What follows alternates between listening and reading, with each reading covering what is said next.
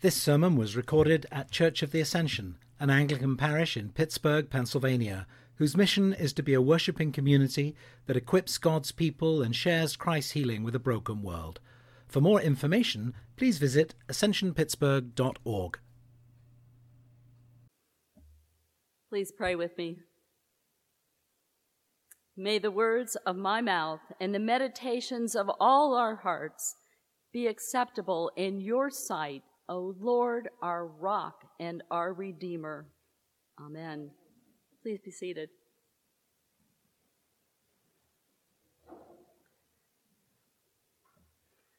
Who is your best friend?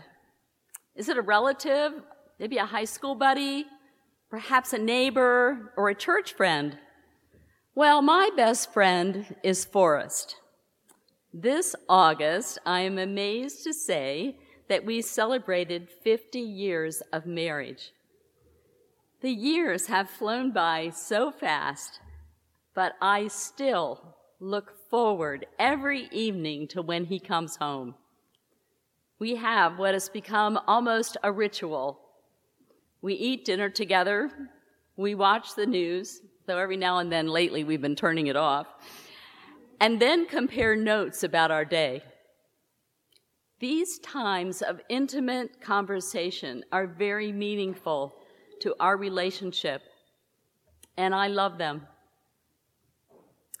As I was preparing this sermon, it struck me that if intimate conversation is important with our best friend, how much more important is it to have times of intimate conversation with God?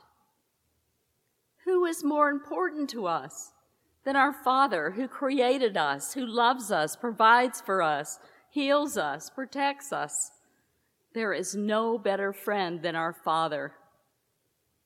It's absolutely staggering to think how much time we spend talking with friends and how little time most of us spend talking with God. In our materialistic, distracting world, I think many of us struggle with prayer. Prayer is so basic, so foundational to being a Christian, it can be quite embarrassing to ask how to pray. That's what was happening here in our gospel reading.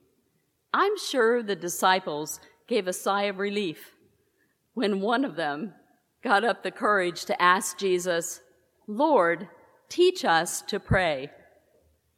I mean, what better question to ask, and what better person to teach us about prayer than Jesus, who was always going off to a private place to spend time with his Father.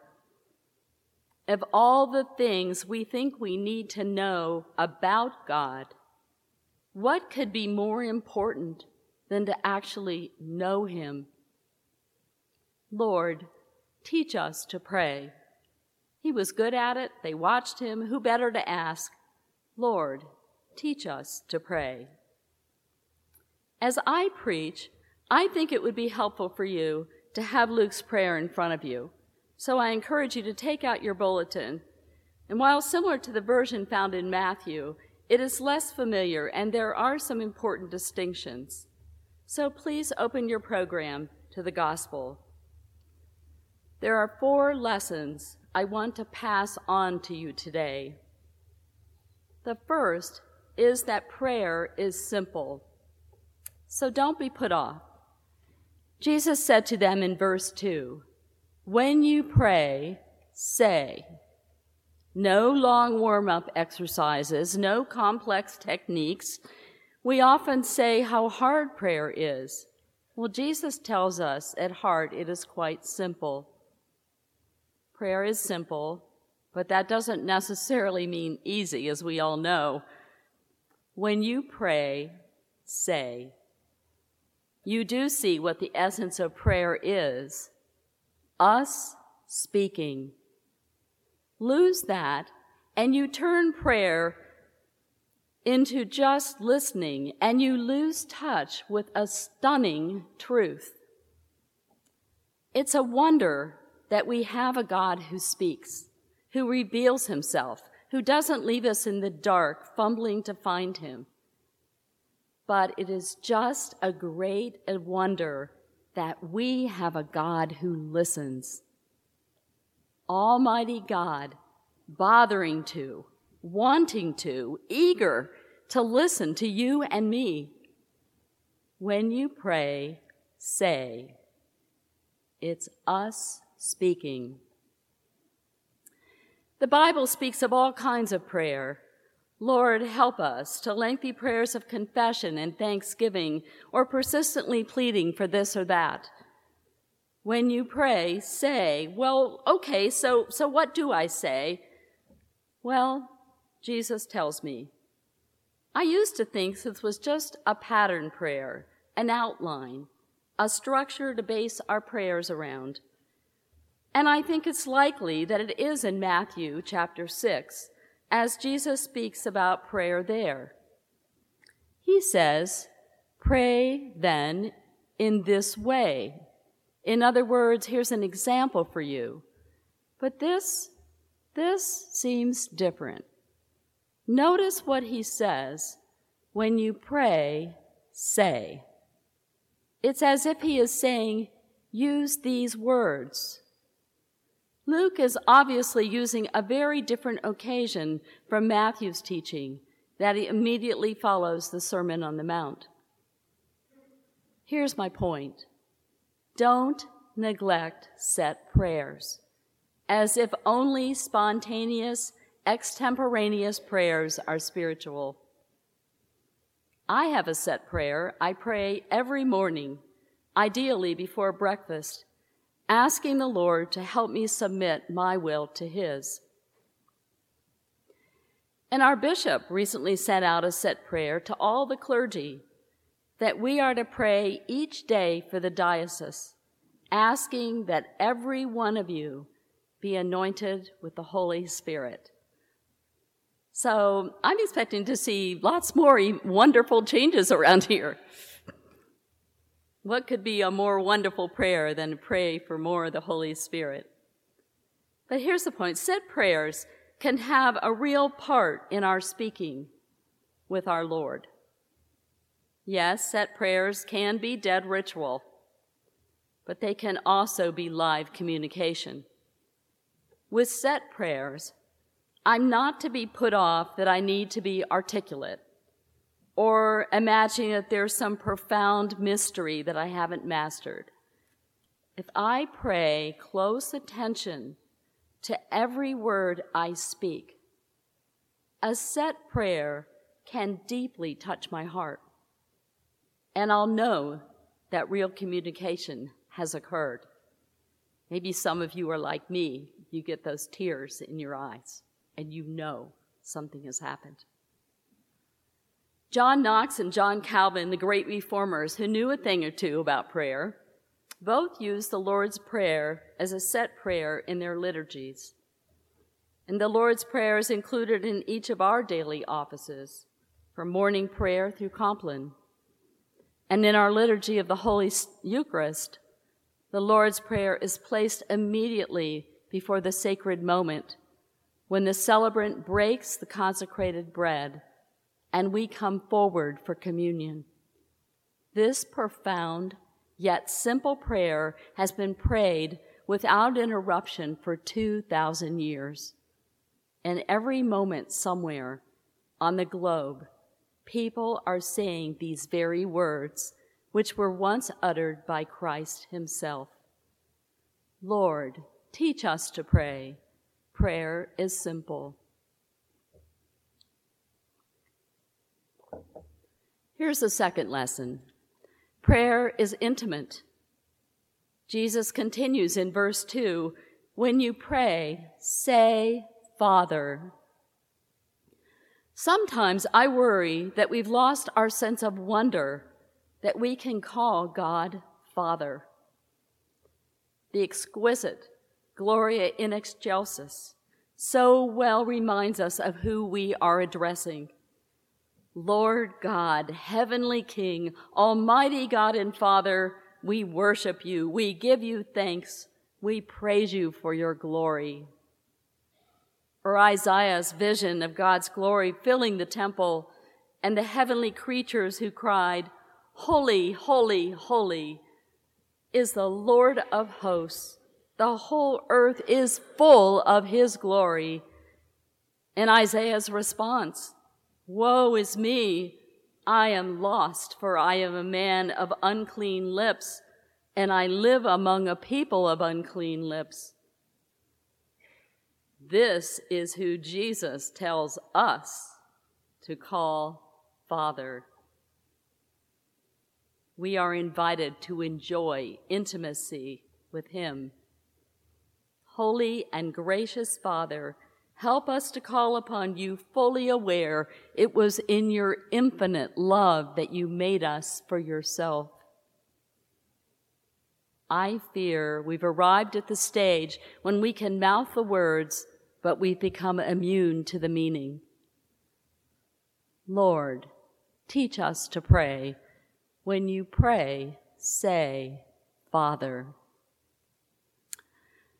Christians are sons and daughters who can enjoy intimacy.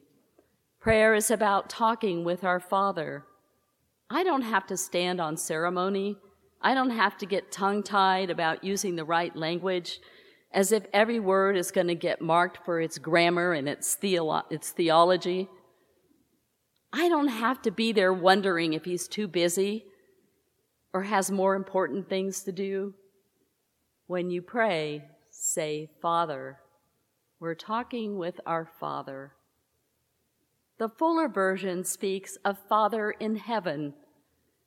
That's a great encouragement for those who have had a bad experience of human fathers, or who, because of the death or desertion, have little or no experience of fathers.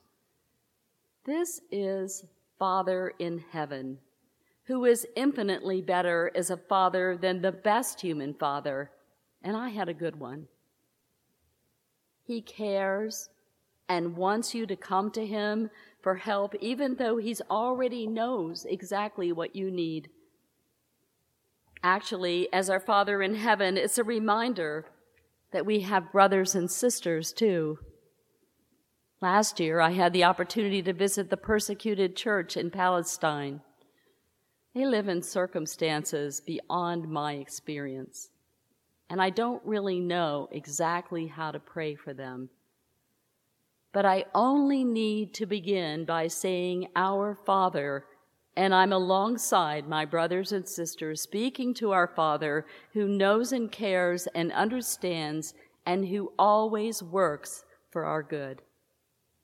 So when speaking to our Father, we don't always need to have all the right words. Prayer is simple. Prayer is intimate. Here's the third lesson. Prayer is humbling. It puts God's agenda first. If you think about it, the wonder of intimacy is that I'm coming into the presence of someone infinitely more important than I. Lord, teach us to pray. Well, what do we pray to such a God? Looking at the prayer in your bulletin, this is what I want you to notice. Notice that Jesus talks in terms of your and our. Your name, your kingdom, our bread, our sins, and our time of trial. Notice what comes first. Your. In our fallen state, we are used to putting ourselves first. That's one reason why prayer can feel unnatural. I come rushing into Father's presence, full of my needs and concerns, focused on all that the day has in store for me. And Jesus says, put God's agenda first. Hallowed be your name. John Piper writes, there is something unique about the first petition. Hallowed be your name. In this petition, we hear the one specific subjective response of the human heart that God expects us to give. the hallowing, reverencing, honoring, esteeming, admiring, valuing, treasuring of God's name above all things. He concludes, this first petition, hallowed be your name, is the main point of the Lord's Prayer. And all the other petitions are meant to serve this one. His kingdom comes to hallow his name. We have bread-sustained lives to hallow his name. Sins are forgiven and trials are escaped to hallow his name. All is to be for honoring God's holy name, God's being, God himself, above all things. Alexander Schmemann writes, hallowed be thy name. This is the cry of the one who has seen and recognized God and knows that only in this vision and encounter can he find the fullness of life, full inspiration, and full happiness. So even on a Sunday morning, don't start by praying about what I want to get out of the church service. Hallowed be your name. It's that we pray to give God the honor and respect that his name and his character deserves. When I rejoice in the Creator Ruler, the faithful Redeemer, the Father revealed in Jesus Christ, that will show in my listening as well as my singing. It will show in my fellowship as well as my praise. Hallowed be your name. That's good to pray when our mind is full of the office, which I know so many of you come, stressed out about your work environment. Not immediately, Lord. May I be able to cinch that deal or get that promotion. But hallowed be your name. What would hallowing God's name look like in the office? It's good to pray when we think of our city and evangelizing Pittsburgh. Pray, hallowed be your name in Pittsburgh. It's good to pray when you consider our government and media. Your kingdom come, that the rule of Jesus extends to places where he is acknowledged and people live as if he is the Lord. It's a prayer for Jesus' return as global king, simple, intimate, humbling. Prayer puts God's agenda first. To make this abundantly clear, let's repeat this together. Prayer puts God's agenda first. I didn't hear that. Now I'm going to ask one more time. Prayer puts God's agenda first. Thank you. Now here's the fourth lesson. Prayer is dependency. The remainder of the prayer is how we can be best equipped to serve our Father's great purposes. Our prayers can be full of requests. Our Father expects us to be asking for things, even mundane physical things. We need to be healthy, fed, and rested to best serve him. Give us each day our daily bread. That's a wonderful thing to discover, that God wants us to pray for our needs. I can talk to Father about all my concerns, from finance, I'm struggling to meet ends meet, Lord, to friends, Father, you know how much I need a holiday. Please give me a friend to go with me on one. Father, give us each day our daily bread. The prayer then moves on from our physical needs to our spiritual needs. Forgive us our sins. This is a disciple's prayer that Jesus expects us to be looking to our Father for forgiveness. We cannot earn the one thing we need most. Forgiveness is a gift of God's grace. So Jesus all says, asked for the gift. forgive us our sins. For we also forgive everyone indebted to us. What is implicit here is made explicit in Matthew 6. Jesus says, "If you do not forgive others, neither will your Father forgive your trespasses." Forgiveness is not unconditional. We can't expect God to forgive us if we won't forgive others. Jesus says he won't. Refusing to forgive others is frightfully common.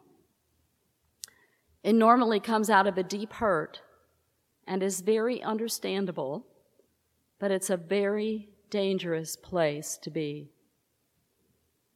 If you are struggling with this, talk with one of us so we can see if we can help you. Sometimes forgiving others takes a definite decision. Often I find forgiveness needs repeated commitment. Having made the decision once, there's still that resentment that sneaks back up beneath the surface that I hadn't realized was there. I almost have to pray, "Forgive me my lack of forgiving others." The physical, the spiritual, and then the moral. And do not bring us to a time of trial. Father, that awkward person in the fellowship group, help me not to avoid him. We are dependent people, physically, spiritually, and morally. Father, I'm suffering terrible depression and pain from aging. Help me not to consider euthanasia. Independence isn't the measure of human dignity. It's a lie that will remove dignity from all of us. We are dependent creatures. Do you hope to live to old age, like I do? Start praying the Lord's Prayer. It prepares us for being a dependent person. We pray because God is real. He is good, and we need him, and we long to know him personally. Lord, teach us to pray simply, intimately, humbly, and dependently. Let's spend more time talking with our Father. Don't let your busy life crowd out precious times of intimacy. Make prayer a priority. Try using Jesus' prayer each day this week, and if you do, I want you to tell me what happens. Using Luke's version of the Lord's Prayer, let's now pray together. Please get out your bulletins. Father, hallowed be your name. Your kingdom come. Give us each day our daily bread, and forgive us our sins, for we ourselves forgive everyone indebted to us, and do not bring us to the time of trial. Amen.